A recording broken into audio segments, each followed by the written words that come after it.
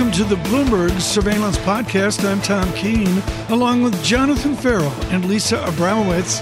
Daily, we bring you insight from the best in economics, finance, investment, and international relations. Find Bloomberg Surveillance on Apple Podcasts, SoundCloud, Bloomberg.com, and of course, on the Bloomberg Terminal. Marvin Lowe will be with us right now. He's global macro strategist at State Street Global Markets. Kaylee Lyons, why don't you lead off with Mr. Lowe? Well, Marvin, obviously, as Lisa was saying, that the market is looking for confirmation in this data of a more hawkish, more quickly moving Federal Reserve. Do you think the repricing of those expectations has been overblown given the numbers that we're seeing? You know what? Today's data just confirms that we're moving in the right direction. Activity is accelerating to the fourth quarter. That's no new news. There are hints that the job market is pretty good in today's numbers. So it really does become that interplay between inflation and jobs. We know inflation is more than what they want. If there are signs that the job market is going to heal itself faster than, let's say, the second half of next year, rate hikes are going to be live. But having said that, we're already pricing in mid 2022 and starting to think about May of 2022. So I don't see how much more we can get from an aggressive side of things. And the Fed probably likes that. It's getting the market to do the tightening for them before they actually have to get into the soup and nuts there. When can we actually count on this data not being noisy? I mean, I'm looking right now at initial jobless claims. And from my data, what it looks like is that this is the lowest claims figure going back in decades. This is what seems to be a hot market. And yet, as Michael McKee was saying, it could be noisy. It is holiday time. At what point can we say, no, this actually reflects reality? You know what? I think about how this year has evolved, where we started in the beginning of the year and we said by the middle of the year, we were going to get clean data. And then it was going to be in the fall, and now we're at the fall going into the winter. I think it's going to take until the middle of next year before we get a real solid picture of what jobs looks like, what prices look like, how these supply shocks are going to make their way out. The Fed's going to have to make some hard decisions based on data that's not perfect, however. But we've got a lot of moving parts, and that pricing data is really going to be in flux. Marvin, that's beautifully said. And around all the different opinions we have on Bloomberg surveillance, what we can say is consensus is ephemeral, to say the least, except we still have to invest. What is your investment stance, given your ambivalence or your wait and see until 4th of July, 2022? We do have to invest, and we've got to look at what we think the world is going to look like, and which ultimately companies and economies are going to benefit from that. I do think that the long end of the curve is sending messages. The fact that whether it's a Greenspan type conundrum or a view that growth becomes dear again once we get to the other side of things is telling for me. So I continue to like the growth aspects of the U.S. economy. I do think yields have remained contained and will remain contained. That means that growth is dear, income is dear, and globally you look for those environments that can benefit from that type of environment. Marvin Lowe, thank you so much. Too short a visit here with all this economic data with State Street today. Greatly, greatly appreciate that.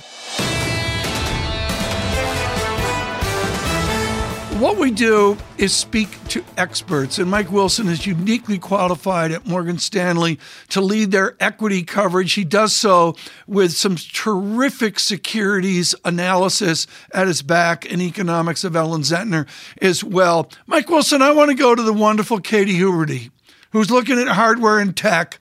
And what Katie Huberty says to your cautious call on markets, would everybody calm down? Supply's going to come back, and we're going to get back to some normal. Why will stocks be quiescent if we get back to Katie Huberty's normal? Well, thanks, Tom, and happy Thanksgiving to everyone. Look, I think, Katie is actually very much in kind of our page. Yes. Quite frankly, she's very focused on, the supply channels are not going to rectify themselves quickly. And there's a chance that we've actually seen some over-ordering along the supply chain, particularly in tech hardware, which is her area of coverage. And so we're aligned. In fact, I would say Katie and I are more aligned than I am with some of the other analysts at the home company, and around this idea that we could have a payback as supply comes on, we might see some double orderings canceled, and that may take a little time to digest. So we have, I think, a supply issue now that's pretty obvious. Inflation is the talk of the day. The Fed's reacting to that, and I think that's appropriate. However, there is a possibility that we get into next year, and as supply kind of picks up, we actually see demand curtailed, right? Because we did overconsume a lot of things, and tech hardware was one of those areas. And that's going to take a little time to work through, Tom. And that's one of the reasons why we think next year, it's, at the index level, we've priced in a lot of good news, and it's probably going to be more of a flattish year. Mike Wilson, David Wilson, no relation, retiring from Bloomberg here in a bit, just put up a spectacular Chris Verone chart, which shows Russell 1000 versus 2000. And the lack of breadth in this market is part of the Mike Wilson call that big tech will be crushed. Well, crush is a strong word, but I mean, look, our big out of consensus call for next year is valuations. Then that was, somewhat of our call this year too, which didn't fully play out because the rates market backed up again. But now it's moving in the direction that we expected, meaning, as the Fed moves towards actually tapering, which they're doing now, and have to address these higher prices. I think we got kind of an interesting meeting this week when Powell was renominated and of course, Brainerd was announced as the vice chair. This Fed is going to take probably a harder stance on what's going on in inflation. They want to show that they're not, falling asleep at the switch and they're doing their job. And I think that's what the rates market is reacting to here. And that's, in other words, our rates call is going to end up being, rates higher. And that's a headwind for valuations. And that's what's happened in the last 3 or 4 days. Is that the end of the world? Is it the end of the bull market? Of course not, because the earnings story is still quite good. But, to have peak multiples on sort of, peak rate of change is unusual. And we just think it's taking a little bit longer than normal. We think it'll happen in the first half of next year. Multiples come down, and then we move on our merry way. It's not, like I said, it's not the end of the world, but we have to deal with higher rates, tighter financial conditions, and that means lower multiples overall. And will large cap tech feel that? Of course they will, just like every other stock will. What's so interesting about the range of forecasts for next year is the disagreement on both the pace of the economic momentum as well as the read-through into the market. The idea here that you do think that we're going to see a deceleration, but that the Fed will still hike rates and that still will be viewed as a tightening cycle that will reduce valuations. How do you push back against TD Securities' call that deceleration in growth will actually keep the Fed on the sidelines and allow markets to continue to grind higher as they prepare for both very easy monetary conditions as well as a still robust economy? Well, look, I mean, our house call as well, we assume that the Fed's going to move more slowly than the market on rate hikes, okay? But the removal of asset purchases to, basically to zero over the next 8 months, I think it's pretty naive to suggest that won't have some dampening effect on valuations. More importantly, Lisa, I mean, this is right in line with our mid-cycle transition call. This is the way it always works. So, we've written about this for a while. I mean, 8 months, talking about how this is very similar to 1994, 2004, and 2011. As the economy recovers, the Fed is supposed to react to that. That's their job, and they're going to do their job. And that's the normal progression. You get the accelerative part of the recovery. That's great. Multiples actually expand at the same time. That's what we've had. And then as the Fed removes policy accommodation, multiples come down. So, to think that that's not going to play out this cycle, I mean, we're going with the odds. And I think that process has begun. It was somewhat interrupted in October. We saw valuations actually expand again as rates came down. And also, I think, as we saw the seasonal trade. And then once that seasonal trade is over, I think we'll be back on the path of just multiples coming down. And it could be a modest process. It doesn't have to all happen at once. We're talking about multiples coming down over the next 12 months. So if it's gradual, the market will deal, and it'll just be sort of a chop. I don't think it's going to be a crash or anything like that. That's not what we're calling for. And really the opportunity is going to be finding the right things to own within the equity market, something that we spend a lot of time on. All right. So what is it? What do you want to own? So right now we're very focused on earning stability and valuation, not surprisingly. And one of the sectors that we think has those qualities, right now is healthcare. Healthcare is delivering on the earnings quite nicely, and it's actually extremely cheap relative to its history, and that looks pretty attractive. Real estate, believe it or not, REITs look attractive in this kind of an environment, and we also think financials look good because they should do better as rates move higher, and they're cheap. So those are 3 sectors that we're recommending right now.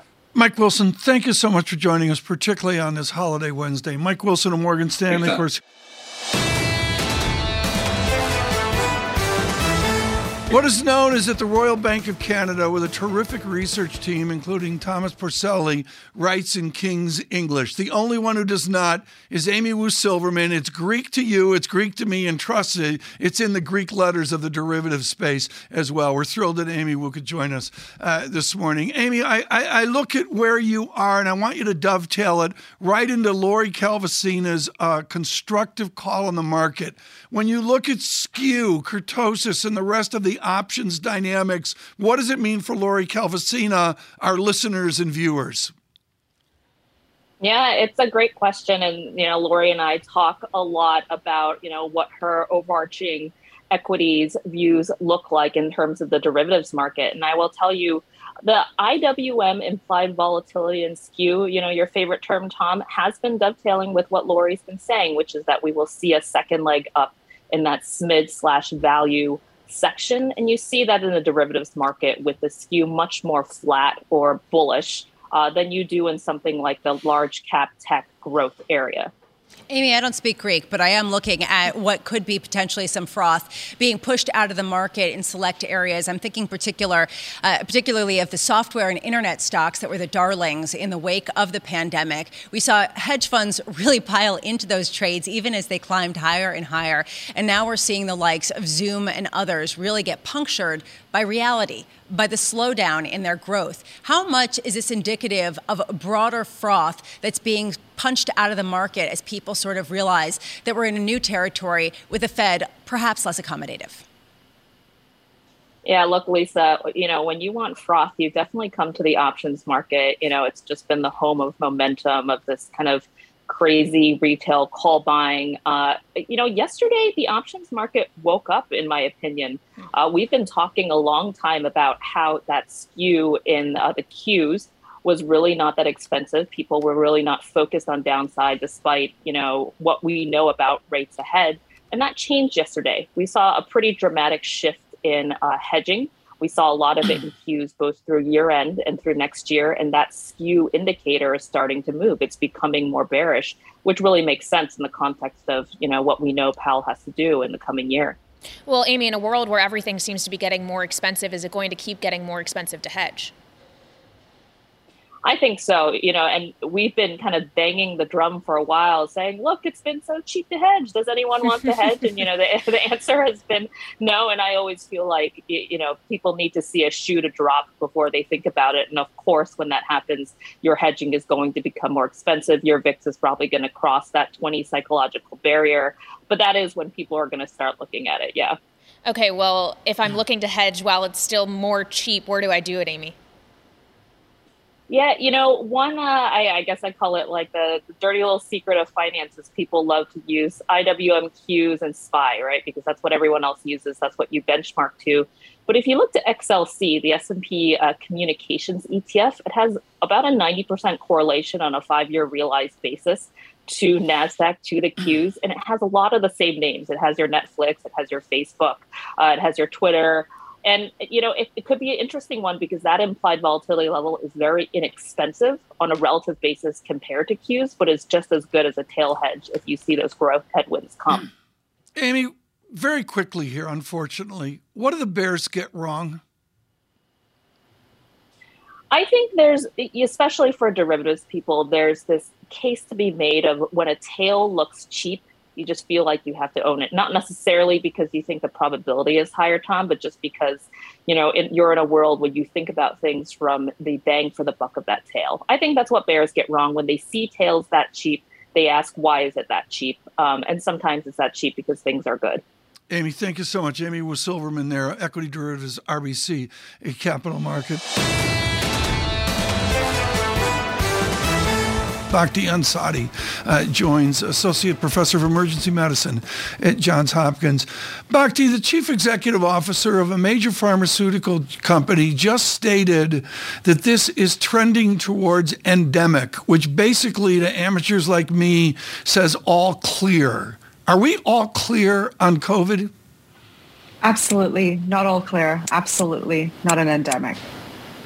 Okay, well, it's radio and TV, Bhakti. You got to give a longer answer because I don't have enough good questions. If it's not endemic, what is it? The leader of New Zealand came out overnight and said, we still have a challenge here and a problem. We all know each and every story. How far are we from what the CEO of AstraZeneca was talking about?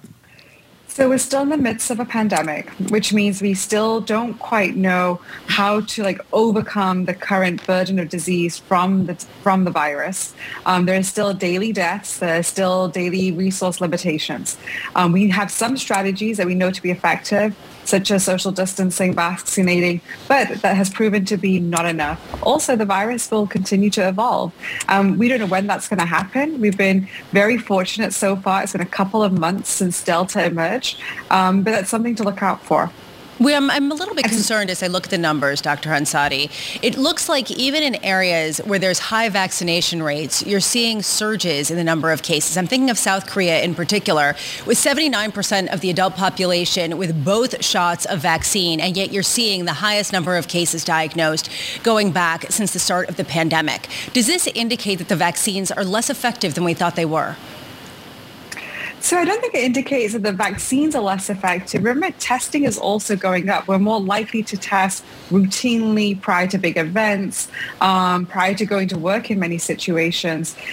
Mortality hasn't gone up. Hospitalizations are lagging behind. So vaccines are definitely effective. I think human behavior plays a big part in this virus. And what we're seeing in the North and the Midwest is that it is getting colder. People are going indoors.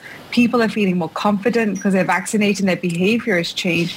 And all of that together is leading to these surges. How concerning is that for a place like Detroit, Michigan, where you can see that the percent of cases, it's now about 600 per 100,000 individuals getting diagnosed with COVID. And you're seeing the people in the ICUs, about 90% of them have not been vaccinated. How concerning is this that we're seeing this surge right ahead of the winter months, right ahead of Thanksgiving, right ahead of when everyone gets into a small room and breathes on each other?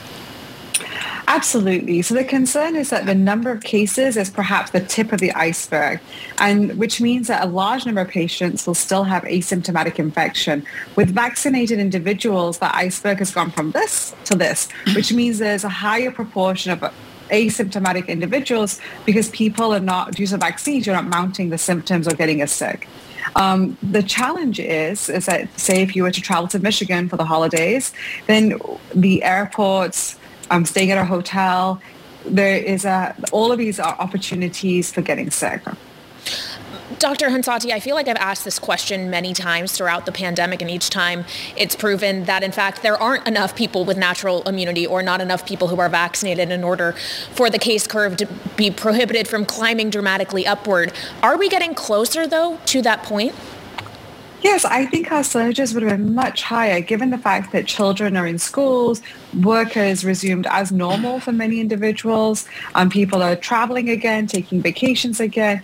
I think if the vaccines, some inherent immunity, we would have had much higher surges and would have been right where we were 6 months ago. Bhakti, thank you so much. Bhakti Hansadi, greatly appreciate it with Johns Hopkins. It's an annual visit and always poignant because no one has changed American travel in the last decade than Brian Kelly. Long ago and far away, young James Gorman at Morgan Stanley would call up even younger Kelly and say, "Brian, fix my computer." And he went off and left Morgan Stanley and completely changed the travel business in this nation with the Points Guy. You all know the website, the 47 charge cards. I'm pleased to tell you up in advance, Brian's going to Ecuador for $99.47 here in a week and well. Has your world changed, Brian, because of the pitch battle in the credit card world between the traditional guys, Klarna, Affirm, and the rest? Is it business as usual for you this Thanksgiving holiday? Yeah, the Klarna and Affirm, those payment firms, they're not really impacting the customer that we're talking to, the high-end travel consumer. What has impacted that, it used to just be Amex, and it was Amex and Chase. Now we're seeing Capital One just launched a Venture X card to kind of combat that Sapphire Reserve. So there's so much happening in that premium credit card space, and it's good for consumers because the bonuses are out of control. Yeah. In your free time, I want you to bring the 747 back to British Air. But what I see, Brian, as we changed in the pandemic, is the airlines are really going after their loyal customers. Will that sustain when this horrific pandemic is over?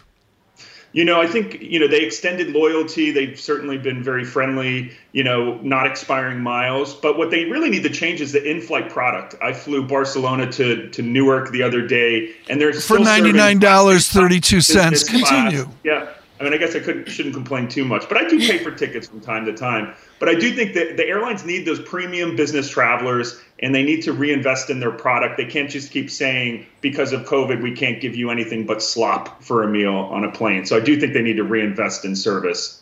Well, because of COVID is, something you add to a lot of different sentences these days. Obviously, this holiday season of COVID times looks a lot different than last holiday season does. How is that playing out in terms of people's desire to travel? I think the system is fragile, to say the least. We've seen meltdowns from Southwest and American Airlines, but luckily so far this week things are good. No major storm issues. People are traveling in record numbers, more than twice as many as last year. People are excited to travel again. And, we just heard this morning, New Zealand's going to open up in April after nearly 2 years, or more than 2 years actually, being locked. So I think travel is going to continue increasing. We're going to see these surges, that we're seeing now. But, I think for the vaccinated traveler, there's going to be more options than ever. And I think consumers are ready to get back on the road. Brian, we talk a lot about the high consumer savings rate because people, got a lot of stimulus because of the pandemic. They saved a lot of money. They just weren't spending it. Do people just have like a vast trove of points ready to deploy, or have they already started deploying it?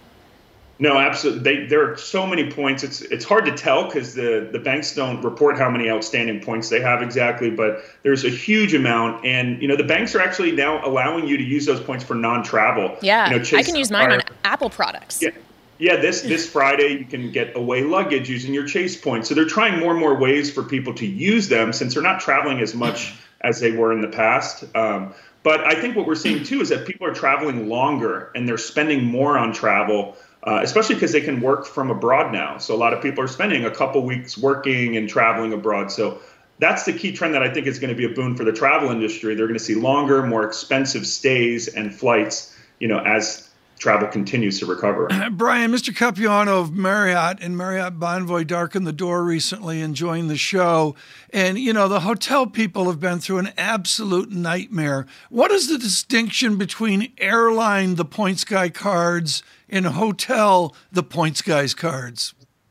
The hotel cards have gotten really good in that you get so many perks. For a $95 card, you get a free night at a $300 hotel. It's very easy to get value back on those hotel branded cards. I think where consumers are frustrated with hotels in general is that because of COVID, we can't offer you all of these services. We're going to charge you. Some hotels charge $150 just on a resort fee. We on some of the luxury hotels, which is baloney, considering you don't get half of those services. So I think what the hotel industry is going to have to reconcile is with the staffing issues they're having. Rates are up, they're making money, but consumers are getting more and more agitated with paying for full service and not getting it. And that's why Airbnb has seen huge increases over the pandemic. Well, in terms of agitation for paying more, Brian, I have the Chase Sapphire Reserve card and I get a lot out of it, don't get me wrong, but I also have to pay more for it. It seems every year it gets more expensive to have that credit card. Is that the trend, that as you see more of these card companies competing with each other in those types of cards, it's just going to get more and more expensive to have it? Absolutely. American Express Platinum raised its rates, but they reported amazing success with it. Consumers do want to feel like they're part of something, that they get a lot of value out of. So premium credit cards aren't going away anytime soon. Even that new Capital One card, the Venture X that launched, that has a pretty hefty fee, but it's so easy. I urge people, don't get a no fee card just because there's no fee. As my dad said, cheap is expensive. Those no fee cards, if you're a good consumer, you can easily get way more value back by getting a card with the annual fee. You just got to do the math. Brian, I'm not going to mince words. You changed my life. Until you came along, I was looking at, fancy pants business class travel. And, frankly, folks, if you just do what Kelly says, it actually works. For the new year, for our listeners and viewers, what's the number one way to affect cheaper travel?